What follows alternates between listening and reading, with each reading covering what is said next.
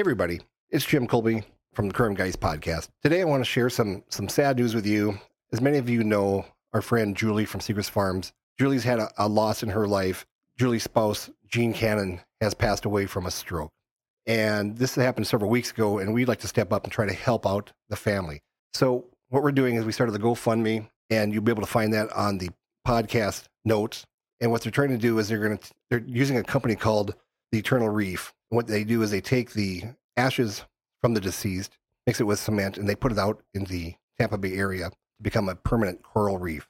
Those are her final wishes. So what we're hoping that you could do is step up, throw in $5, $10, help this cause to an end of a very sad thing that's happened. Sorry, I was going to tear up a little bit. You'll see in the show notes the GoFundMe link. Please consider donating. We'll miss you, Gene. Normally, this would be the spot where we have an ad for joeshrimpshack.com, which, by the way, you can still save 15% off using promo code AquariumGuys at checkout. But we decided to take this time and Joe's money and sponsor a bit of the didgeridoo solo for you. So, Jim, take it away.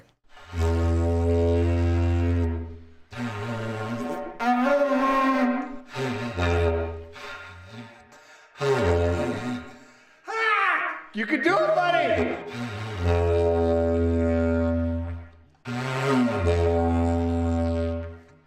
This didgeridoo compliments of joeshrimpshack.com. Let's kick that podcast. Welcome to the Aquarium Guys podcast with your hosts, Jim Colby and Rob Zolson.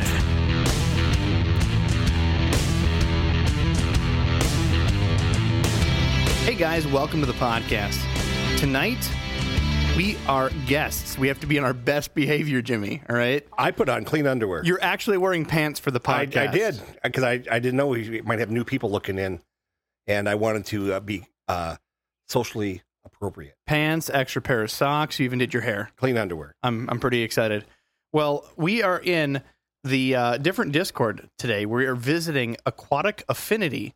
They are a community of fish keepers that generally base their stuff out of a Discord, much like our fan base does, but also have a website, aquaticaffinity.org.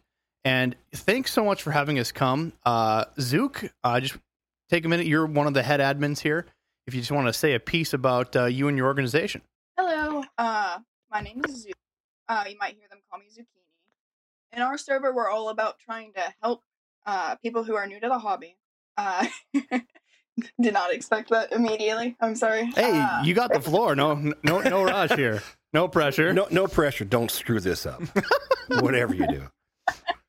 Yeah, it's a pleasure to have you guys. Super excited. A little nervous. Pretty nervous. Not gonna lie. Hey, well, I'm sure so is too. We'll do our best to be as polite as possible. Jimmy, again, they'll be telling us to fluke off in no time. There is no reason to put our anything but our best foot forward. So tonight, why we're in Aquatic Affinity is because they gathered together this week and brought together a bunch of their favorite questions for Dr. Fish. And again, Dr. Fish is in the house.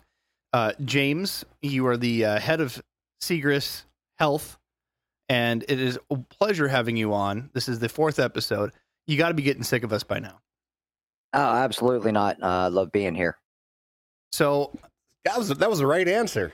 Yeah, he's smiley. Yeah. He's wearing a bright orange Segrist shirt tonight. He's on par and ready to go. All right. Yeah, special thanks to Segrist Farms for allowing Dr. Fish to come on and help us out monthly is what we've been trying to do now. And it's been a wonderful experience, and we get a lot of questions answered. We do repeat a few questions now and again, so if you've heard some of these questions asked before, we apologize. But we have new listeners every week, and we just want to make sure everybody's covered. So again, thanks to Segrist Farms. Thanks to Sandy Moore for allowing this to happen, and we really appreciate your time, James. Thank you. Oh yeah, thanks for having me. It's been a blast each and every time. Happy to be here. For final introductions, I'm your host, Rob Zolson. I'm Jim Colby. And I'm Adam El-Nashar. Holy crap, he showed up. We got him. All right. And he sounds good tonight. He does. He sounds sexy. He does, as always. But we still got to do a couple updates. James, it's been too long. Do you have any news in your world and life since we last talked? it's still crazy business. So business is up all over in aquatics. So it's been actually hard to fill all of our orders. So just banging away. Gotcha. Last time we talked, we had a video, and you said that you did some homework for us. The video, and again, we'll have show notes. Maybe someone of our listeners can share the YouTube video. But it was about Mauen Sweetwater. And the idea was, just to preface for those that have no clue what we're talking about, there was a video that we found where they were claiming that the power of Christ, in so many words and phrases, was blessing the water to both handle fresh and saltwater creatures. And they had basically their own public aquarium this was in South Korea, a public aquarium showing hard saltwater and freshwater species all blended in the same tanks. It was something we've never seen before. The video went on for like 4 to 6 minutes, and it showed a ton of details. And the fish, it was very hard to like Photoshop that. You could see fish shadowing on top of each other.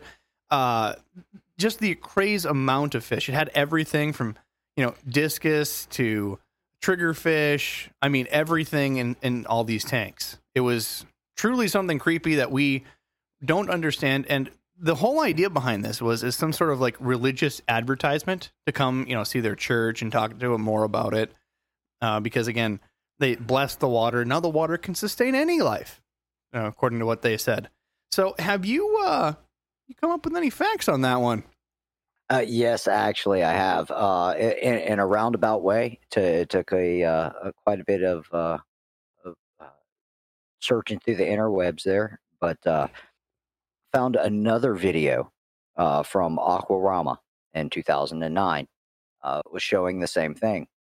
Oh, okay. That led me to a couple websites, and which led me to the origin of what was called Wonder Water, and it was actually a product that Cordon was making back in the 50s, and it's a blend of monosaccharides and polysaccharides that make it freshwater sustainable for marine fish. You're kidding? No. Wonder Water, and it's a product made in the 50s? It was. They never really brought it to market to the hobbyist level because they couldn't convince people to keep the proper fish together, because you go throw in your typical freshwater fish into a tank with reef fish, not a good outcome. I'm so just blown away by this. So is there any like recreation where we can purchase some of this? What's exactly in it? They do not say. There's a really good story about it on the Cordon website, though. And what I'll do is I'll get these links and information from Doc here and put them in the show notes in the podcast so people can do their own research. But 1950s product called Wonder Water, never really released to the public. Somehow these guys got a hold of it, and now they're somehow sustaining saltwater in fresh and moving forward. It seemed to work. I mean, the fish looked healthy. They didn't look stressed out. They were full colored, and you certainly tell. I mean, when a fish is, and they're holding, they're not just like doing shots and moving the camera quick. They were holding those fish, and the amount of movement, and they didn't look stressed at all. Full color. They were feeding very well. Yeah, it was very interesting, and it was quite a shock to see. But it's fun to find out that there actually is a logical explanation behind this, even though we don't know the concoction of the stuff that they put in there. But it actually has been done. Yeah, and like I said, the most recent evidence I could find of it being used, of course, it wasn't under the Cordon name, was at Aquarama. And I think they were calling it Miracle Water there or something like that. And were you able to purchase this off the back of a comic book next to the sea monkeys? Miracle Water there or something like that. And were you able I loved sea monkeys when I was growing up. So apparently we have now broke, since we were in this server with Aquatic Affinity, we have broke the Discord channel limits. So for those that want to listen in, we're live on twitch.tv/aquarium guys. If you want to listen in live, you can see us, the whole thing. There'll be a live chat in the comments. And just remember, beautiful people are on TV and ugly people are on podcasts. So we don't need any comments about what Rob and I look like here. I know I'm not on there today. I know, and you're the man candy of the whole bunch. So that's pretty sad for everybody. I'm gonna post it into the announcements. Wonderful. So- I appreciate you guys accommodating us like that. All right. So, Jimmy, you had a question that you brought to the table, and then we'll get into some of the fan submissions, and then we'll get into this wonderful communities line of questions. Perfect. Yeah, I've got a couple of questions. I've got two questions. I got a phone call today from somebody who gave her my number, and her question was, I've got a goldfish, and it's got the belly up every once in a while up on top, and then it swims down, it floats back to the top. And I was trying to explain to her about swim bladder issues, and we've talked about this in the past. She tried feeding peas to it, and I said, maybe you would try some duckweed, but can you just go over real quick what the few things that you can do for these goldfish that have swim bladder issues? The peas thing typically works. It doesn't always, unfortunately. It's really going to depend on what the source of the issue is. If it's an actual systemic bacterial infection, that can cause it, and very little to do there other than some broad spectrum antibiotic in a food fashion. But also, you can try soaking in some Epsom salt. Sometimes that will as well. Otherwise, I know the other scenarios, and this is a rare case because there's not a ton of fish veterinarians that we have. Are you talking about burping the fish again? No, Okay. taking a syringe needle and actually pulling out some air out of the bladder directly. Now, I don't recommend this for only professionals because let's say it's just a normal swim bladder case where normal remedies or time should fix it. You could easily kill your fish. Puncture the swim bladder and have it irreparably rupture. There's a lot of real things. Infection. Definitely don't do it on your own. Definitely leave it to a professional. But that is an option that I see some people do with bigger koi or pond goldfish that they want to spend a lot of money on and have that procedurally done if nothing else works. Yeah, this was a gal that had this goldfish now, of course, for 7-8 years and stuff. What is in the peas or the what's the word I'm looking for? Duckweed. Well, fiber, Jimmy. Fiber? No, I'm kidding. What you got for us, Doc? Honestly, I'm not sure exactly what causes that. Something I probably should know. I really don't know why it does work, but I've seen it work before, and I've seen it not work before, unfortunately. I've heard some people suggest that their diet is too high a protein. It's causing a lot of different levels in the fish's system to go haywire. And then, again, when your body's out of whack, your swim bladder is the first thing for a fish to be hit, so to speak. And just having a little bit more plant matter in their diet tries to clear out some things. But not like, they're constipated and suddenly their swim bladder goes. That's not the point. But, yeah, I'd love to know exactly what that would be. So more homework for Dr. Fish. I'm going to give her some duckweed that I've got and see if that helps her at all. Because she tried the peas and the fish wouldn't eat it. And so I told her to put peas in with the carrots. Well, duckweed's delicious. Because peas and carrots are delicious. Did you tell her to take the skin off the pea? Yeah, she did that. Huh. And the fish wouldn't look at it. Usually I've never had any problems with that before. Yeah. So I have one other question, and Adam and I have been wondering about this. We are hearing that the U.S. government is not that far away from approving some sort of chemical to be used on tropical fish that will keep most of your guppies all male. Do you know what that is? They are working on legalizing methyl testosterone for use in fish. So our fish, not just food fish. And so there's tropical fish? Correct. Okay. And Adam, you had some questions about that too, because you and I were talking about it before. Okay, so one of the questions I had was, does this turn, so I'm assuming it doesn't have a 100% success rate, right? Correct. So what happens to the female fish? Are they sterile, or are they what we call in leopard geckos and in reptiles hot females, where they'll act like a male, they'll bulk up like a male, but they won't be a male, but they won't have kids, or they'll be yeah, sterile. yeah. We've in the past we've called those mules a lot of the times. Okay. And I suppose that could happen. I don't really work on the breeding side, so I really can't answer as to what would happen with those fish. But the way I understand it, it's just going to make the males throw or make the spawn throw more males. And for those people who are out there Oh. wondering why you want more males, can you explain to people why we want more males in the hobby? Well, because one male can fertilize a lot of females, and Well, they hold that color. way, right? Yeah, and you can pass on more genetic. You can more of the genetic traits. They're expressed more in the male, so you can see what's going on. You can really design your fish the way you want to. And the other thing too for people, if you own a pet store and you're selling guppies, most people want the males because they're the most colorful, and so they're usually in a little bit more demand, except for people who are breeding. A lot of stores only provide males just because of the sake that most people just want to buy, I'll have like 2 females and then I'll get 8 males, which 8 males will harass 2 females to death. And people don't understand Yeah. they need to keep a ratio. Well, I don't want the ugly female, a tank full of those, and then 2 males. And people just don't get it and let their fish get abused. So, any other questions from you gentlemen before we kick into the That was me. messages into the show? That was all I had. I just like button in front of the line and stuff. So All right. start out with the other question. I'm going to get off topic. We got a review this week. It says 5 stars, super nice content, good guy humor. I feel like a fly on the wall as a woman sometimes. LOL, I like the content.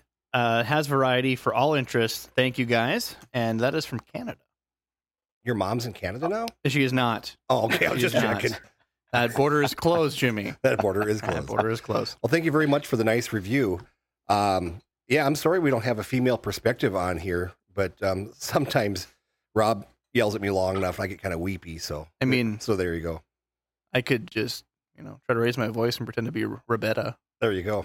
All right. Well, I was gonna say, isn't Rob kind of sometimes nag you like your ex-wife did? He See? does. There you go. For Christmas, what I'm getting Rob this year is I'm going to get handrails installed on my butt because he rides my butt so much. It's for his safety so he doesn't fall off when he's riding me. I just like the view. All right. Wow. I just like the view. All right, there's more man humor for There you. you go.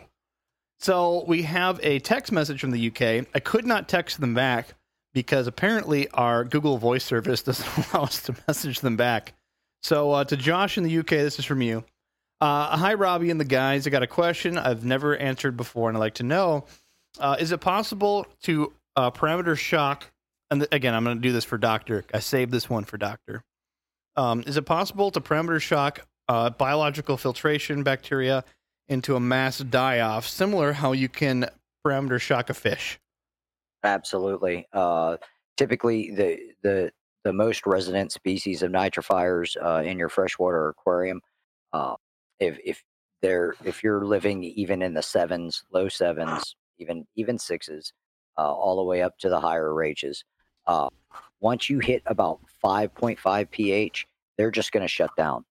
They don't really die, but they kind of go dormant, and they don't want to feed, and your ammonia will go crazy.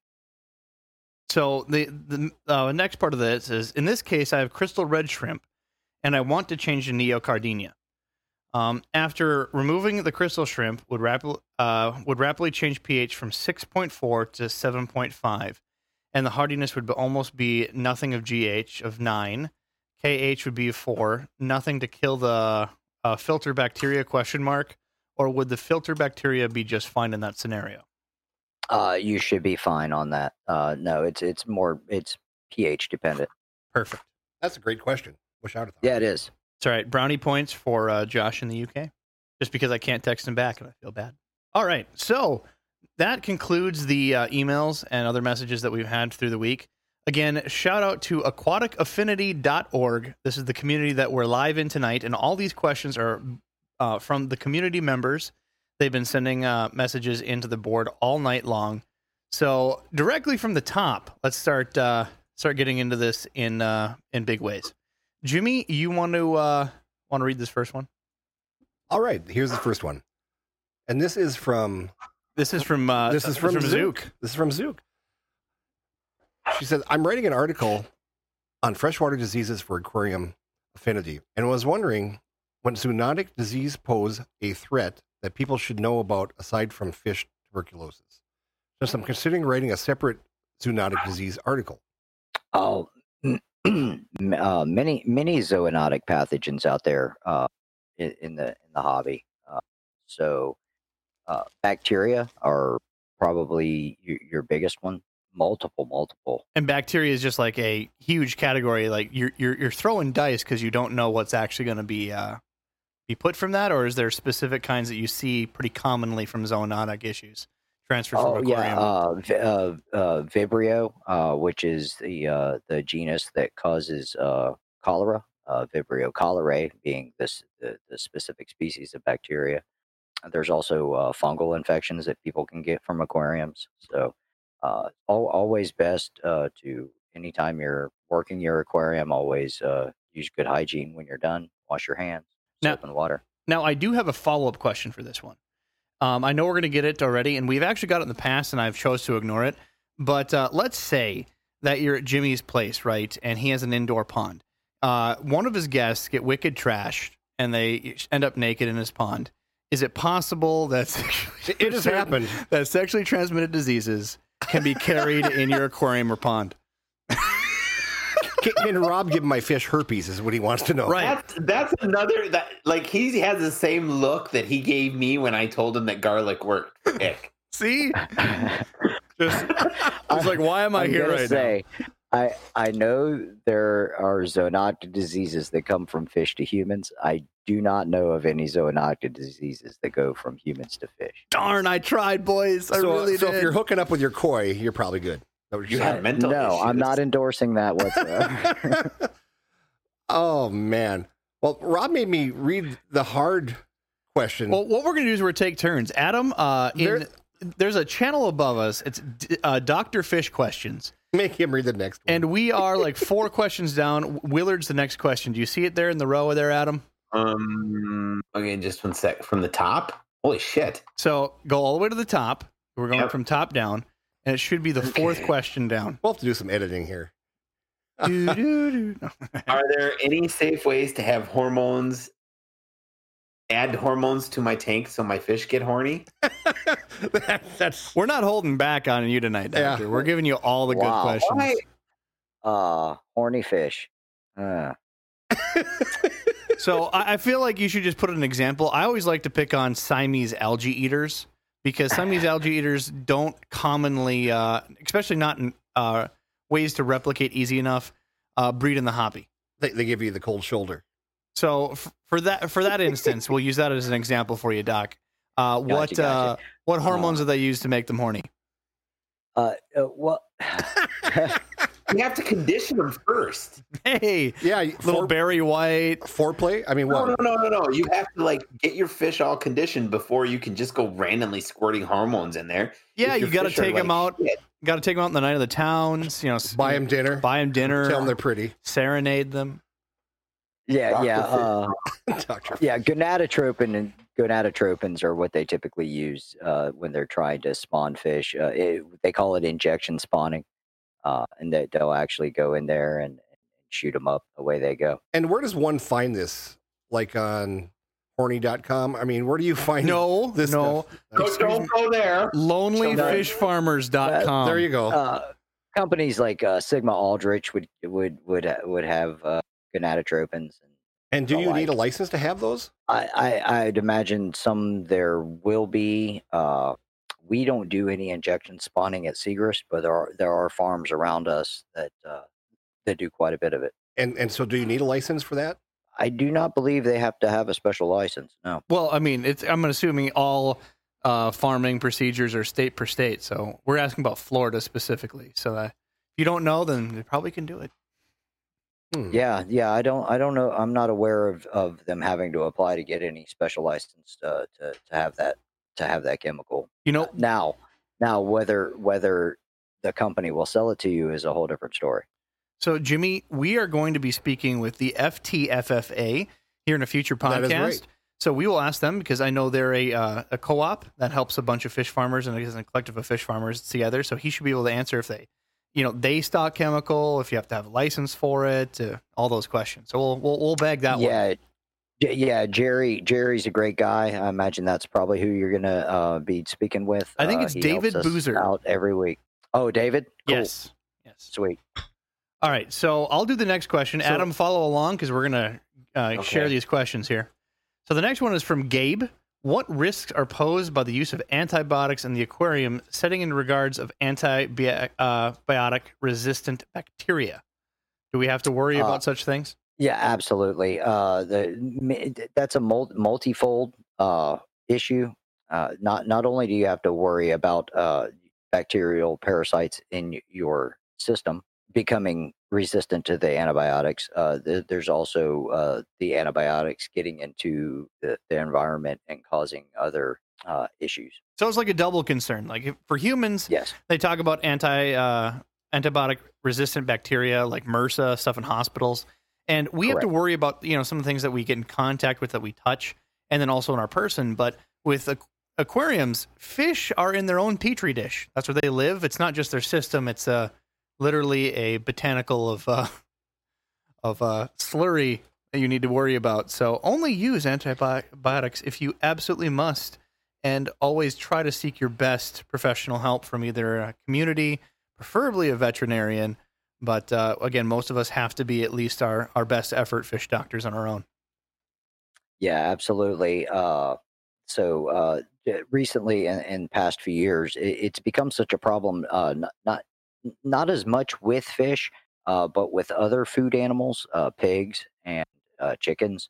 That they were actually using antibiotics in their feed to boost their growth rate, and instead of treating them for diseases, and that got into the environment, of course.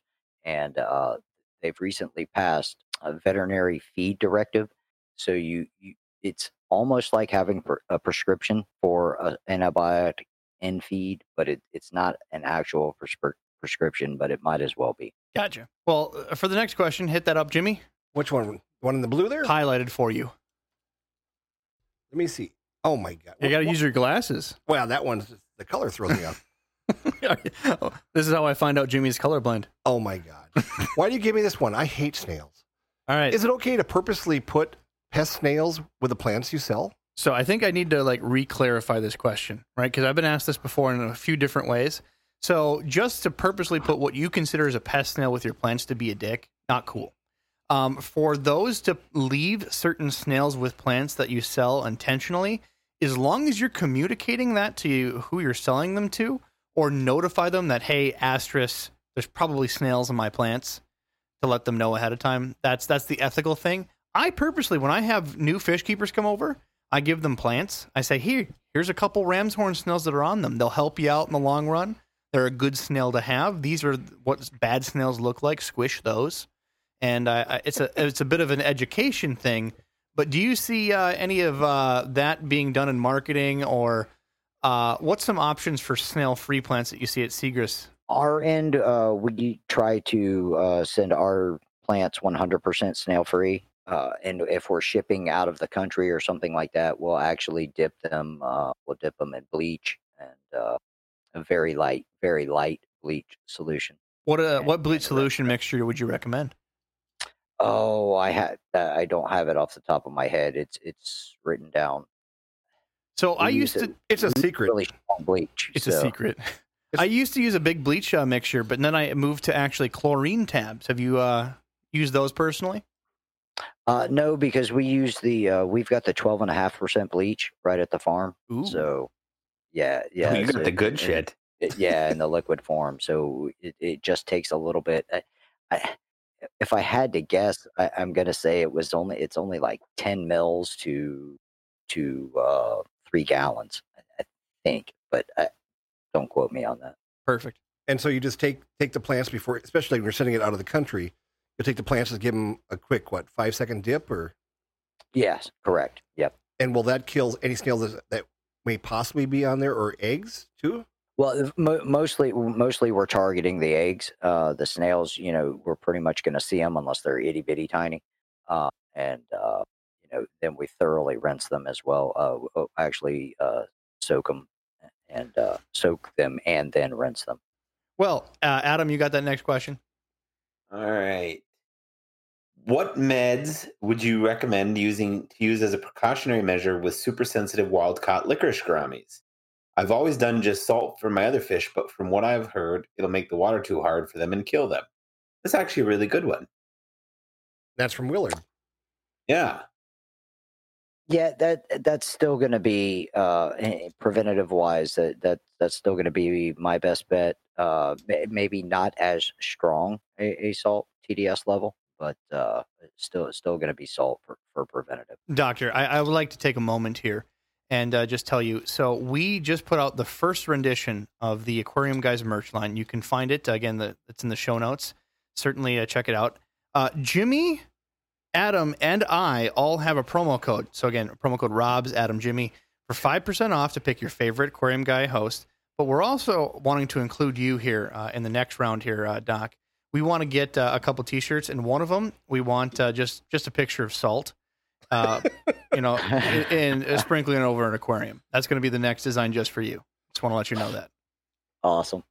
Why can't we just have him also saying, you need more tanks? You need more tanks. You definitely need more tanks. There's just too many T-shirt ideas. We have to pick our favorite, and I think salt is certainly the best one for Doc. I was going to say, when I read that question along with Adam, I'm thinking to myself, well, first you need a new tank to quarantine that licorice gourami. So I do have a question that is sort of related. That is with this question. Could you try, like, all salt's basically the same, but like say you wanted to throw in, I'm just throwing out ideas here, like Himalayan pink sea salt. Would that make any much of a difference? Would that mess with anything? Or like, you know how there's different like Celtic sea salts? You're giving me that look again, and I don't appreciate it. No. It's. I just want to make it tasty. Sea salt, for the most part, is going to be just sea salt. Okay. Now, if you're trying to make a tank for some Riff Lake cichlids or something like that, then yeah, you may want to customize your sodium chloride, your magnesium chloride, your different salts. But when you're talking sea salt is pretty much sea salt. Okay. So what do you say? How about garlic salt? No Lowry's either. I mean, I think that might be too much garlic. What if your fish is dead and your tank smells like garlic? It will kill your vampire crabs, sir. Yeah. Well, Adam's the one that's loves the garlic guard, and I do. And I thought, well, garlic salt should work for Adam. That's just because he smells like that. Just saying. I do not smell like garlic salt. You smell like kombucha, you weirdo. All right. So next question, we had a private message to me. Asking about saltwater dips and how to do them and what are the risks. So this comes from a lot of instructions, and I've done this to fish in the past. When you see a fish, specifically with fungus, you see a lot of guides and instructions to make a saltwater mixture in a separate bucket, dip your fish into them. It's a very high concentration of salt, far surpasses even like saltwater aquarium. Again, it is a dip. So how would you do that? What are some of the risks associated in doing that? You're definitely going to shock the fish, but you're hoping that the shock is not more than the benefit of any parasite you might be knocking off. Full strength seawater is fine to use. I don't suggest going over that. And it's an eyes-on thing. Even if you've done it 100 times with one species of fish, you always have to stay right there. You dip the fish until they are the best way to do it is you dip them until they start to float and not seem right, and then you immediately put them back into their water. So I had an extreme case, and this is from me recently. I have a full-grown bala shark. And the shark continually, like, he's very skittish in the middle of the night. Like, he'll jump and hit the glass continually. And there's always, like, little marks on his nose and whatnot. Well, of course, over time, beat yourself up enough, you're going to get some issues on the scales and face and eyes. And sure enough, I had a full-on fungus bloom on him. So I took him out, dipped him, and it shocked him to where he was stiff dead. He just literally wouldn't move. I put them back in the aquarium. And for those that are having problems trying to figure out like how to do like a CPR with your fish, you take your fish, keep them as in the position as though they were swimming, and gently hold them and move them back and forth in the water. And that allows them to have water be pushed through their gill plate. And he revived. I'm looking at him right now. And sure enough, it cleared up all the issues. But now I see he jumped again and he's got some more scars on his nose. So I'm seeing like I'm going to be having to do some salt dips. But Are you going to be doing this again with your? yeah, it's just, I hate to say that motion, like a jerk off motion, but that's literally enough. Just a little bit back and forth so he can get water in his gill plates, and that's the best recovery. But should have done that with your stingray. yeah, no, that's too soon. That's too soon. That's too soon. But yeah, have you had issues? Fish just absolutely flatlining. Real quick too. Like it was a dunk. He took a gasp and then just went stiff. Like it was crazy. Not really. Now those fish, for other reasons, I've had some really odd experiences with bala sharks. Once when I first started working at Seagrist, they were back then we called picking fish and sucking shit, but but that's when we did everything. I mean, we did it all. We put the fish away. We picked the fish. We boxed the fish. We all got in a line and put the fish on the truck in boxes. It was pretty cool. But we got this shipment of bala sharks in, and I opened up the box just like normal. As soon as the lid comes open, all the bala sharks hit the top of the bag and died. Every one of them. Whoa, that's a lot. It was amazing, and it was so sad, and I nearly cried. And well, you should have CPR jerked them. You know what I mean? No, they were goners. They were done. Nothing will get them back up. Wow. What do you do? So part two of this question I have, you can do a freshwater dip on saltwater fish? I've done absolutely. That. Yes. Actually very important. Something we do with all of our Atlantic fish that come through our marine department. And so that's just the same way you do it? Yes. Say you do it in the same fashion. The big thing with that though, you do need to make sure your pH is really close. You want to make sure it's pretty close with your freshwater fish too, but it's not as imperative. But you definitely want to make sure the freshwater dip that you're using has the same pH as the marine tank. Yeah, you just have to eyes on always, and as soon as they start to show signs of stress, that's when you want to remove them from that dip. You had said that you do it for all the Atlantic fish. You don't do You don't freshwater dip the Pacific fish. Why is that? We do targeted dips on the Pacific fish, mostly just because they're a lot more stressed when they come in because they've been shipped for so much longer. With the Atlantic stuff is real close, so that not as much of an issue. And for whatever reason, we actually see more flukes on the Atlantic fish, and that's one of the primary reasons to freshwater dip your marine fish. Good to know. Well, Jimmy, you got that next question highlighted?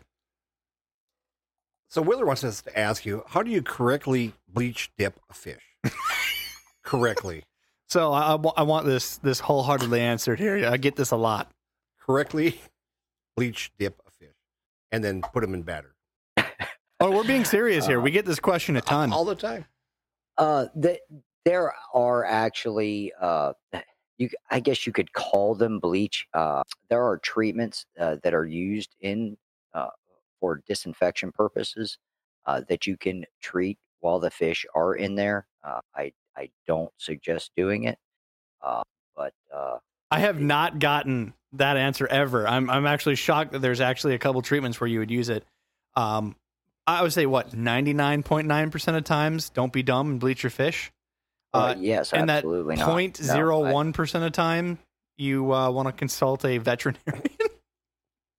Yes, there are a couple products out there that could broadly be considered a bleach that are actually aquarium treatments. Don't bleach your fish. This one is we're going to try to glean a question out of this one because this is quite the multi-paragraph. I'm quite curious about broad or not so broad range of intelligence of fish behavior and fish personality. Very simple fish spend most of their lives and all of their time feeding, schooling, and shoaling, apparently sleeping. But animals only need very simple brains and nervous systems to achieve these tasks. For example, long-term memory might not be very important for a nomadic school of filter feeding fish. As a result, they may not display any interesting behavior outside their typical activities. A predator fish, on the other hand, might actually benefit from better memory, problem-solving skills, so they can hunt and outsmart an intelligent prey. These kinds of fish are, I think, more likely to display a broader range of individual personality. Has this been true in your experience, or do you see these quote-unquote feed fish, shoaling fish, have a lot of character and personality as well? So I think this is specifically brought towards you in your background, so many years at Seagrass Farms, and seeing all the hundreds of different types of fish come through. You get to see a broader range of behavior for them. And yeah, definitely a interesting question. So the question is an Oscar smarter than a feeder goldfish? Is that what it is? Do you see more personality in an Oscar than a feeder goldfish? Oh, sure. And what exceptions are there for smaller, shoaling fish? Yeah, I'm not. I mean, it'd be 100% anecdotal, but I feel like you need a fish psychiatry degree for that. Yeah, it's fish behavior is a whole different realm. It's even less studied than fish health, which is in its infancy still, honestly, compared to humans and stuff. So I'm sure there's some fish behavior experts out there that definitely have some actual hard data on stuff like that. But let's change the question. I don't know that they have more personality. If they have problem-solving skills and stuff like that, I would definitely say, once again, anecdotally, but just from my observation, I'd say there are definitely fishes that have better problem-solving skills than others. Just watching them, at Seagrass, figuring out how to feed and stuff. Well, let's change the question and I bet elephant noses are smarter. Let's change the question and pick two then. What do you think is the fish that's the most intelligent fish you've ever seen? And what's the damn dumbest? I'd say the most intelligent fish are the archer fish. And would you let them do your taxes? No. So why with the archer fish? Spitting the water out of the water up onto the leaves to knock bugs down into the water. I think that's pretty darn smart. And what's the dumbest variety of fish in your opinion? I don't know. I'd say one of the ambush predator fish that just sits there and waits for something to swim by and gulps it down. See, I'm going to take a crack at this one. We're going to go. That sounds like you. The correct answer is endlers. I mean, feeder guppies. Feeder guppies. I'm thinking more of the predatory fish that sits there and just waits for food. That's kind of like Rob. That's opportunistic. That's not dumb. Rob's fat and happy for a reason because he's big brain. Lazy. There we go. Brand. All right, Adam, you get the next one. Okay, why do black goldfish generally slowly lose their black color before they die? I've seen this happen a couple of times. Longest transition time was about 2 years, and that goldfish was at least 8 before it started to change color. Ooh, I want to answer it, but I'll let Doctor. Yeah, typically a lot of that's going to be diet and lighting, and I've never seen a black, quote unquote black, raunchy lion head. Even the expensive ones, with time, that color definitely fades. Well, you also have to take into the consideration that the fish that are grown in Asia are buku loaded with lots of hormones as well. So to go off of this, because I've been asked this a couple other times, and I'm pretty sure that when they say black goldfish, when they go to the 50-cent spot at their local fish store and pick a comet goldfish and it just happens to be black, it's not a breed that's created to be black. It's a goldfish that's common goldfish that it's in its juvenile colors. When goldfish generally are raised, they morph colors down the road, and some of them take years before they actually lose the infancy color in most of these situations as well. I've had, batches of those, like 100 goldfish that you'll get in those scoops, and grow them out in a pond, and suddenly there's no black ones left after a year and a half of being out there. Yeah, that's a very good point. Yeah, a goldfish will And change. all of them will change their colors as they go, not even just the black ones. And, when people talk about black goldfish, most people are thinking black moors, the black arandas, and that sort of thing and stuff. And like the doc said, I have seen where they've less intensity in color, but I think it totally has something to do with the diet and the hormones that they're juiced up with overseas. Well, even in a lot of these like koi competitions that you went down to that was it fall show, but they actually have the koi show that I go to on an occasion when COVID wasn't happening, and they would have moors that competed and that they would sell there. And juvenile colors is one thing, but also as a fish ages, like even koi, they change color as they age. They no longer have that youthful beauty after 8 years. Most koi, their colors blend, and they just have a older tone as compared to a nice youthful young fish. And moors are the same thing. I had a moor for years. It was beautiful black. It was show colors, and then as it aged after having it for years, it started to have a gold tummy. It's just part of aging. Even my cats now are turning white, and they're orange cats because they're old. Yep. All right, Jimmy, we save all the good ones for you, apparently. I don't know. I didn't do this. I swear. It's just how it rolls. So who's that from? Knoxville? Knoxville. He wants to know, does the piss cycle actually work? So just to clarify for Doctor, the piss cycle, in case you haven't heard it, which I know you have, but to clarify for the audience, is to start an aquarium, you have to go through the nitrifying cycle in the tank. To start it up, people can either, set up a tank, let it sit for a good long amount of time. People add a little bit of fish in there to try to create waste to start the cycle. Otherwise, they can purchase a product, they call it bacteria in a bottle, to start the cycle artificially on their own. Some people, and I'm really mean this, really do believe that you can just take a piss in your aquarium and that'll be good enough to start the cycle. So does the piss cycle actually work, Doctor? I've never tested how much the peeing in a tank raises the ammonia level. How about a pool? I would say you'd need to pee in it quite a few times because you need to get up to about 2 milligrams per liter of total ammonia before you're really going to be able to start cycling. I'm a proponent of fishless cycling, just regular Parsons ammonia. Just throw some in the water, keep measuring it. If you'd like to buy some of the bacteria in a bottle, that's fine. Whichever one you choose. We do use some proprietary ones at Segrist ourselves, and so do some farmers.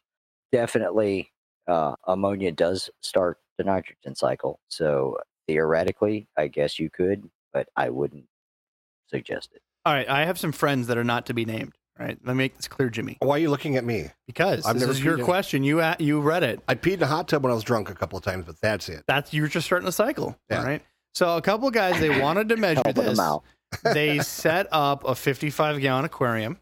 They got a step ladder and they took a nice long pee. Why not? Right? Why not pee in a cup and just pour in? After a little bit, and the filter stirred everything around, they dip measured to make sure it had the appropriate amount of ammonia. And as gross and bad as that tank smelt, it did. And, they just did future water changes and they had a cycled tank. However, don't pee in your tank. It's not worth it, right? We talked about bacteria that you're adding. It's not just adding ammonia. That's disgusting. I mean, I don't care the excuse. And there was no fish in this tank when they did it. I can't explain how dumb peeing in your tank is, but I get that all the time. People ask me, hey, can I actually pee in my tank? Technically, but don't do it. All right. It's dumb. Segrist Farm sells a couple of different bacteria in a bottle. I saw 2 of them today on the list. They're relatively inexpensive. They go a long ways. You also can go to your PetSmarts, your Petcos of the world. They also sell that. But just remember that if your bacteria in a bottle freezes, it's basically useless. All right, so I'm gonna. Go Yeah, ahead. and another thing on that, dry nitrifiers really don't exist. There are some dry products that will feed your nitrifiers and really boost them. But if it's not a liquid, then it's not going to promote nitrification. There's supposedly supposed to be some dry nitrifiers that have come out of Asian territories that have worked, but they're not nitrifiers that came out of an aquarium. They're terrestrial. And as much as they'll eat the ammonia and start the process, they are not going to live in your tank long term. And it's just limping through until your normal nitrification is done. I'd agree with that statement. Yep, definitely. All right, so I'm going to take the next couple questions just because they kind of all reside in each other because we've gone down a rabbit hole now. Does it matter what I drink before I piss to cycle my tank? I'm not going to get into that. I'm not a doctor. All right, don't do Mountain Dew. Straight water. Alcohol, Willard. Beer. Lots of alcohol. Vodka. You know, we've heard people have tried to start their tanks with vodka. So don't listen to any of these fools. Don't pee in your tank. All right. Can I drink my fish water? Yes or no, doctor? Absolutely not. Why not? I think they should. Pathogens. Pathogens. All right, we talked about that enough. If you have to ask, you should just go ahead and do it. We talked about it at the beginning. Adam? That's what I'm saying. And while you're drinking your fish tank water, also take a blow dryer and hold it in your hand and just see if you're electrocuted. It says in clerical notes underneath, it's scratched out. It says, and if so, what are the health benefits or detriments? Also, just let me sell my tank water. Well, here's what you could do. You could sell your tank water from cycle changes to people that want to use it for like a fertilizer and stuff, as long as it doesn't have any medicines in it, right? Or you could tell your little neighborhood kid that it's Red Bull. Right. Drink it. Oh, God. We also have, I don't know if you heard this craze. It's mentioned here in the next thing of gamer girl water. So the idea is these popular streamers, and this is for the people that are listening that, stay out of the internet lifestyle. If you go on Twitch, the normal people on Twitch are video gamers, content creators, all kinds of stuff. But then there's like attractive, women that are sitting there just talking to guys, getting their attentions and trying to milk money from people.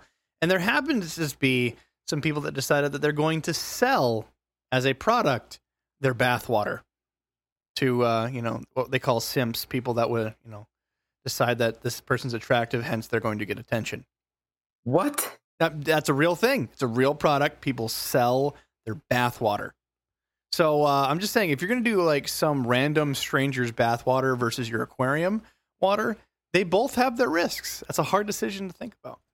I would save your money on bathwater, and I would go over to Japan where you can buy women's panties in a vending machine. See? But that's me.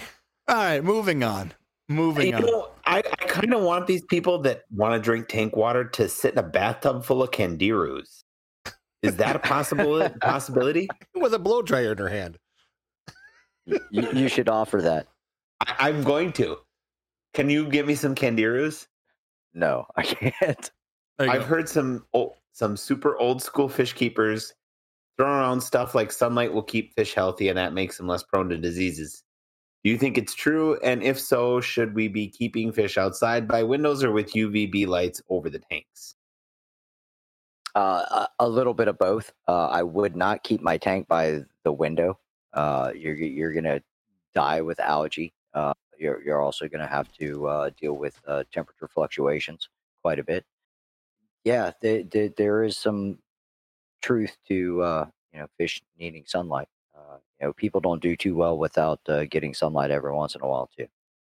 Have they ever measured the UVB rays in an aquarium? How deep UVB goes in aquariums?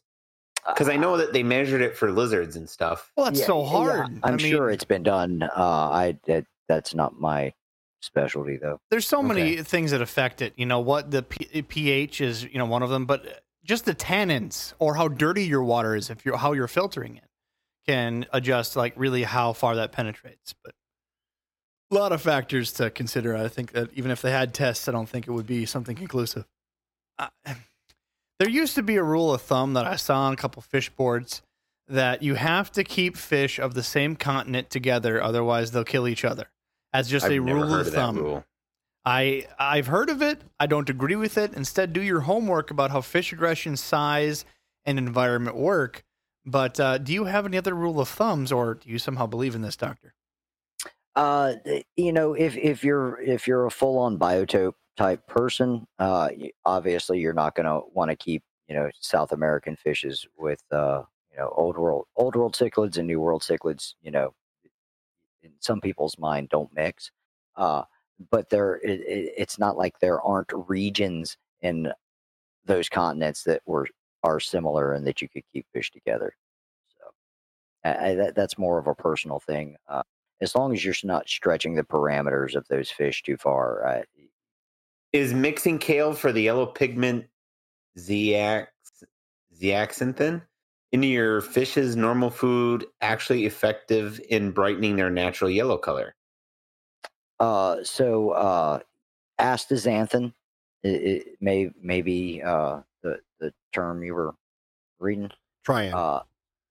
And that is true. Carotenoids help with that as well. That's going to be your reds and your yellows. So that kind of goes in the same effect as like people that eat tons and tons of carrots will turn a little bit orange. Kind of the same thought process. Yeah. It's the carotenoids, the beta carotenes and stuff like that. And astaxanthins help with yellows and reds. Cool. All right. So the next one is, hey everyone, I had a lemon tetra I rescued from a crayfish. The crayfish managed to eat the fish's tail to his body. Will it grow back, or what's the best course of action? This is from PMH 4783. Oh, I mean, all happens is the severity. Depends on the tank mates for one. Number one, I mean, if it's a lonely lemon tetra, then and it's still moving around okay, that it doesn't have an active infection at the wound site, and then I'd say you're good to go. Let it live out its the rest of its days. But if it's in a tank where its tank mates are going to pick on it because it's half a fish now, then you may want to go ahead and euthanize the poor guy. I found that you're going to hate me for this one.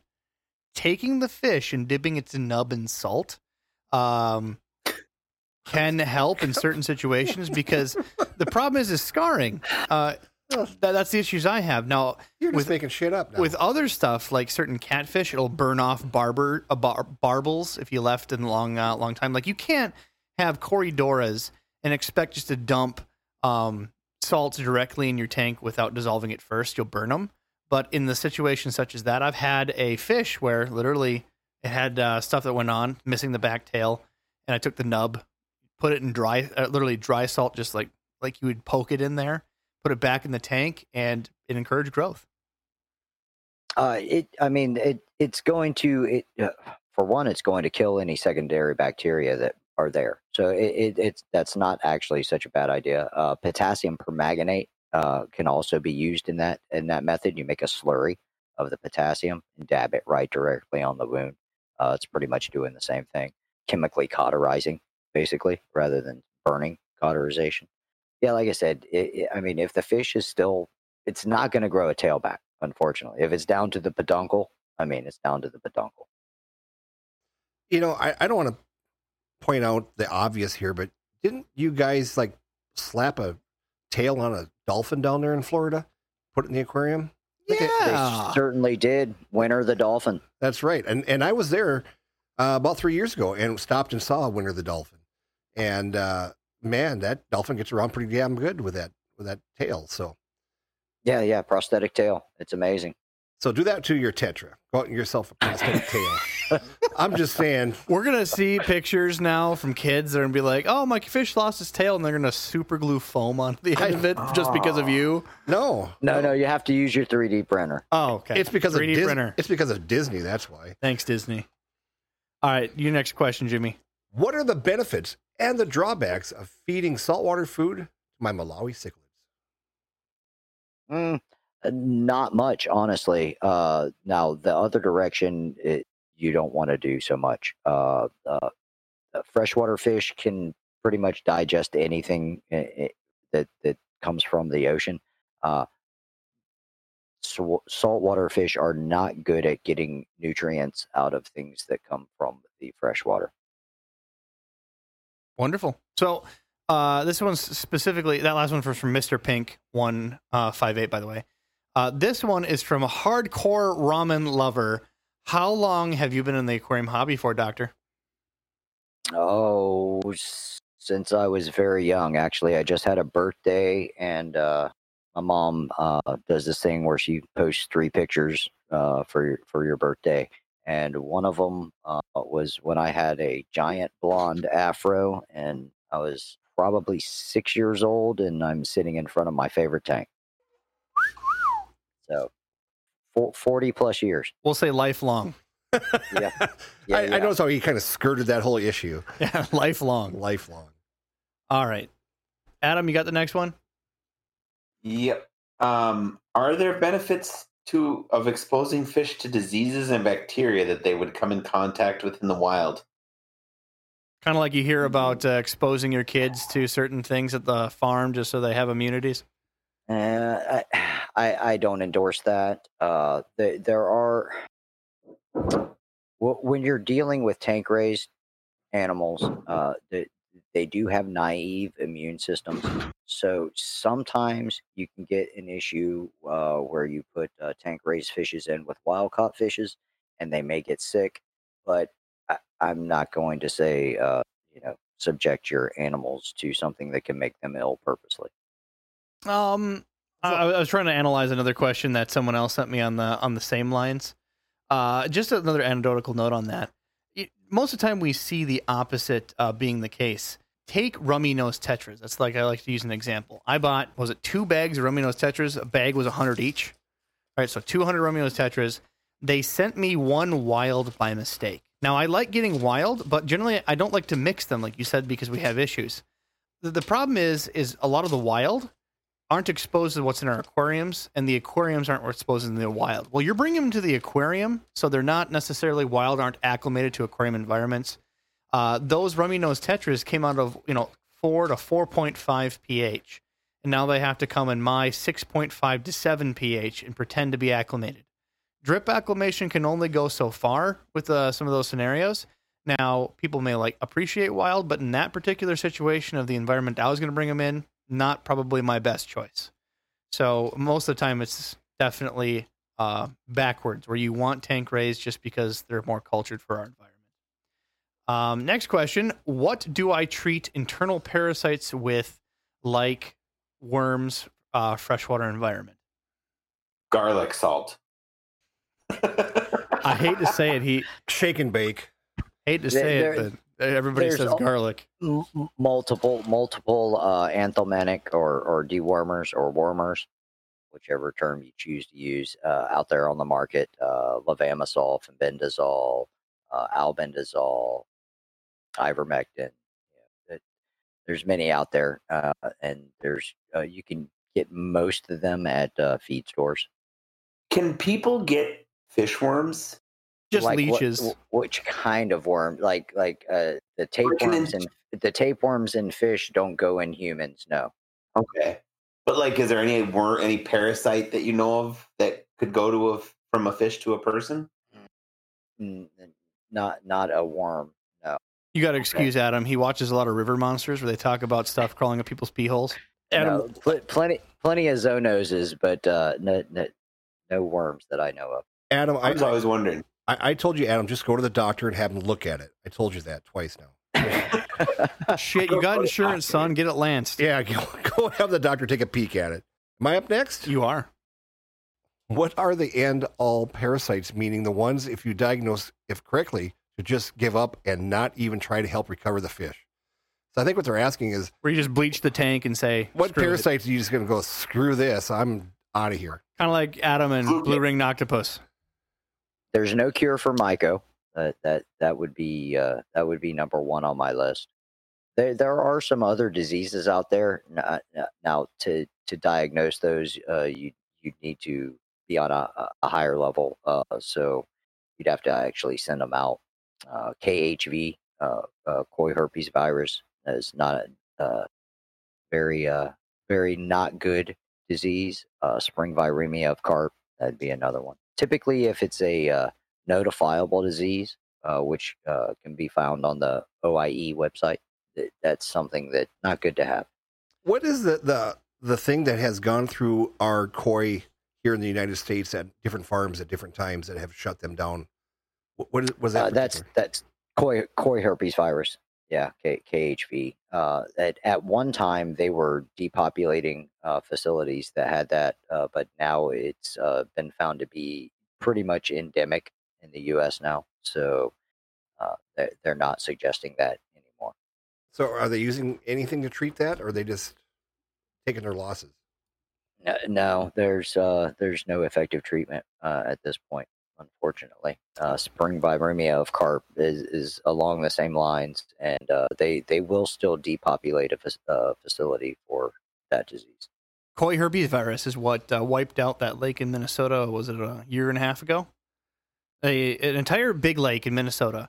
They found a couple dead goldfish on the beach, and a couple weeks later, they saw every carp in the entire water body dead on the beaches. They were grabbing hundreds of not native carp, but the ones that were already in the water, brown carp, the traditional common carp, and it completely wiped the entire all carp species from the body of water. So now the DNR have been researching on how to weaponize it to remove carp populations, because carp is an invasive species in Minnesota. They knew they did that on purpose. Well, I think that's why they just threw goldfish on the beach between you and me.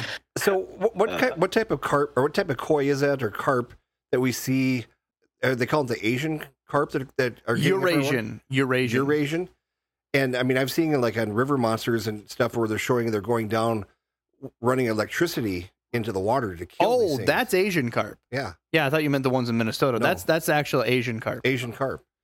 And so the ones that jump out onto your boat? Yeah, I mean, they're actually knocking people out because they jump up when the boat goes through the river system, and they'll jump up and you'll end up with 100 fish in your boat and 2 of them in your eye. Yeah, it's pretty crazy. I've seen that. Yeah, wild. So what's the most invasive species that you guys have down in Florida right now? I mean, I know there for a while. Ooh, pick me. No, he's from Florida. No, retirees. He's from Florida. Retirees. Yes, retirees. Actually, no, because of COVID, they're not here anymore. Yeah. But no, they the lionfish right now is probably the worst. Water-wise, is the most invasive species.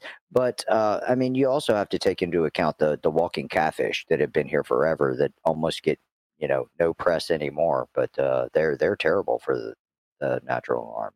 You guys are just one giant melting pot of invasive species. Like, you got snakeheads, you got boa constrictors, you got, like, name it, and it's somewhere in Florida. Feral pigs. They got really cool monkeys. Yeah. There's some monkeys around, iguanas, agamas, tegus. The giant snails that eat the drywall in your house. The land snails.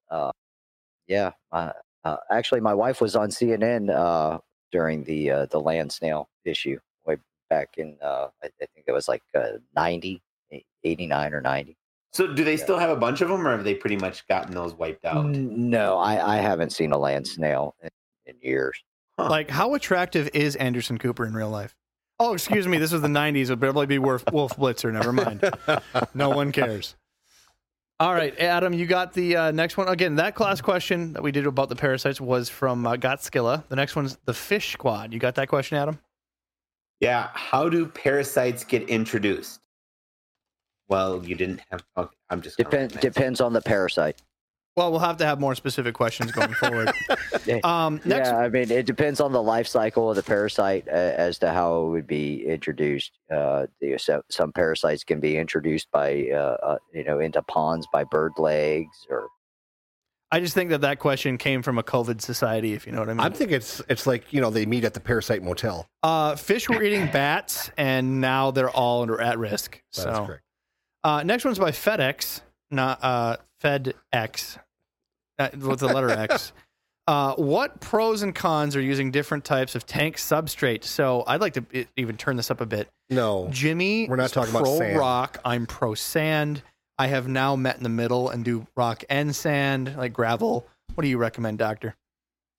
That's personal preference, and make sure whatever you're using isn't going to aggravate the fish. So if you have things that like to live on the bottom, you probably don't want really sharp things on the bottom. See how he took that political statement? He's not on Team Edward or Jacob. It's kind of like you asked who he voted for, and he said, I voted for Kanye West. Yeah. It didn't offend anybody. Just like I did. That's right. Twice. Twice. Mailed one in and stopped in and did it again. Right. All right, Jimmy, answer Fishful's question. This one's actually a good one. I worry that some of the hand soaps or antibacterial gels could be unsafe for shrimp or fish. Any recommendation on aquarium safe hand washing? Absolutely. Soap, number one, is horrible for fish. Terrible, terrible, terrible. Never clean your tank with soap. Ever, ever, ever, ever, ever. Water and bleach. And then if you want to make sure there's no bleach in there, you can... he's asking for hands. But never use soap near your tank. That includes on your hands. Make sure they're rinsed really, really well. After you use soap, but before you don't want to use soap. If you want to disinfect your hands before putting them in your tank, just regular old isopropyl alcohol is the best thing you can use. It will not hurt your fish. Any hand sanitizer that is only isopropyl or ethyl alcohol and just a gel, then you're going to be okay with. But if there's no scents, no colors, nothing like that, you want as close to 75% ethyl or isopropyl. Now, I want to add to this question because we had a gentleman that messaged me before. This was a long time ago, and it just jogged my memory. He had a bottle of Swiss Navy water-based lubricant that fell into the aquarium, and half of it spilt in. I don't even want to know how it ended up. I immediately, he might have it in his bedroom. You don't know. I immediately told him just do water changes and get that stuff out of there. But what are some of like the worst things that you can get in an aquarium? And does water-based lube really matter? I really don't know about the water-based lube. I do know soap is definitely horrible. It is very toxic to fish. Yeah, this is Ask Dr. Fish, not Ask Dr. Ruth. Okay, so pay attention, Rob. Is that a thing? Is there a Ruth show? Dr. Ruth? I need to subscribe, apparently. Wow. All right, the next one is from Aliens. How should we calculate stocking for our tanks? What is your opinion on the 1 inch per gallon or 1 inch per cubic, or 1 cubic inch per gallon, etc.? I've never been a fan of either of those, really, personally, especially the length one. The cubic one kind of makes some sense if you're actually measuring the real size of the fish rather than just the length of the fish, because you could have a long skinny fish or you could have a short tall fish, and those fish aren't the same. So those inches aren't the same. All right, I'm going to give a bad example here, and it's just blow everybody's minds. I'm going to pick two fish, and the reason I pick this is just to, shit on people's theories that the inch per gallon or cubic inch per gallon is a thing. I have a bala shark that I'm looking at. The bala shark is what, 14 inches, Jimmy? Give or take. We'll say 12 inches, right? That bala shark is going to need length. He's going to need to have area to swim back and forth, and even then, their jumpers, clearly mine has a busted up nose, and they need that space. They're not going to need a 50 tall. It's not going to work for them. They're going to need the space. Whereas the same length fish for like a what are those? Coolie loaches? No, African butterfly fish do get 12 inches long with the long lace tail. Honestly, you could put those in a 20-gallon tank, and they're going to be happy. The way you diagnose a happy butterfly fish is if it sits like a cork in the corner. The moment you feed, it turns on, it hits the food, and then it goes back in its corner, is happy because they don't move. They're waiting for prey to show up, and when it shows up, they hit it quickly. That's a happy, fat fish. It'll be the most boring thing you've ever seen in your tank, but happy, fat, doesn't need a lot of space. Same size fish, bala shark, needs a long place to swim. Well, Absolutely. It's really going to depend on the fish. I mean, one goldfish will crap as much as 10 neons, as far as I'm concerned. Right. And, yes. And, you're talking about inches. I mean, you got a Cooley loach that's 3 inches long, and you got yourself a fantail goldfish that's 3 inches long. It is 20 times the fish that Cooley loach is for amount of waste and stuff that will go on in that tank. Yeah, I just mentioned just size for them to swim and live, not waste at all. Like, that's an entire other equation that adds to the factor. There's too many things to go into it. Absolutely. I think this one's yours, Jimmy. How often should I totally tear down and clean a tank, substrates, decor, etc.? So how often should you tear down your tank? I don't ever suggest tearing down your tank unless you're going to buy more tanks. That is correct. There you go. Best answer of the night. There's no reason to tear down your tank unless you want to change out the color of your gravel or somebody puked in it. All right, Adam, you got the next one by Lando? Generally, how often should you vacuum substrate? That's going to depend on the fish and your stocking density, but at least, bare minimum once a week. But, so some tanks are going to require daily, depending on how you keep your fish and how you feed your fish. See, I'm a guy that has yet to vacuum his substrate in 3 of his tanks on purpose because he doesn't leave a lot of waste to sit, and my gravel isn't that dense in the back. And honestly, I want a place to perpetrate a cycle in the tank, and these are my sump tanks. So there's a lot of water going through them, not a lot of permeating to create ammonia-style bacteria. So I've yet to vacuum them. So I'm assuming that what you're mentioning is something for a closed system. All it has is a filter on the back, and they'll probably have at least 2 inches of gravel. Yeah, definitely. And I'm talking, I think you're on the more advanced hobbyist level. So I'm next level, Jimmy. Yeah, Doc said it. You're next level crazy is what you are. All right, who's next? I think it's me, isn't it? Alien says, should you vacuum substrate at all? There's arguments for that as well. And there's, I say that there's some scenarios where you wouldn't do it as often. Again, like I haven't done it for my tank for 6 months. I probably need to do it. Honestly, I should get in there. I shouldn't take out my gravel and wash it, but definitely vacuum goes a long way. How about that one there? Do fish dream? Mm-mm. No? It just asked him his dream fish. I asked if fish dreamed. I want that answered first. I don't know. Has anybody hooked up fish to an EM? What is it? Is it EMG? EMG. Or you know what I'm saying? EKG. EKG. There you go. Yeah, I'm not sure. Yeah. Brainwaves. So again, the question is, what is your dream fish, doctor? No, it says dream fish. I clarify with Mr. Wubbs. My dream fish? I don't know. Trying to figure out how to work a tank into the house, which we haven't had a tank in the house for a long time. But it's going to be for the blue dolphin catfish. I really dig them. Does your wife know about this yet, or is this still on the down low? That's her. She's down with that. So this has been approved by cool. the government. Yeah. I have always found that if you do need assistance with this, it's better to just ask for forgiveness for whatever you're doing before permission. Absolutely. That's why I have 4 kids. Next one's by Freddie. You have a favorite coral? Do I have a favorite coral? Yes. No, I've actually never kept a marine tank. I thought you were going to say crushed coral. I'd like to look at the corals though. I dig checking them out, watching them. I like the coral buffet.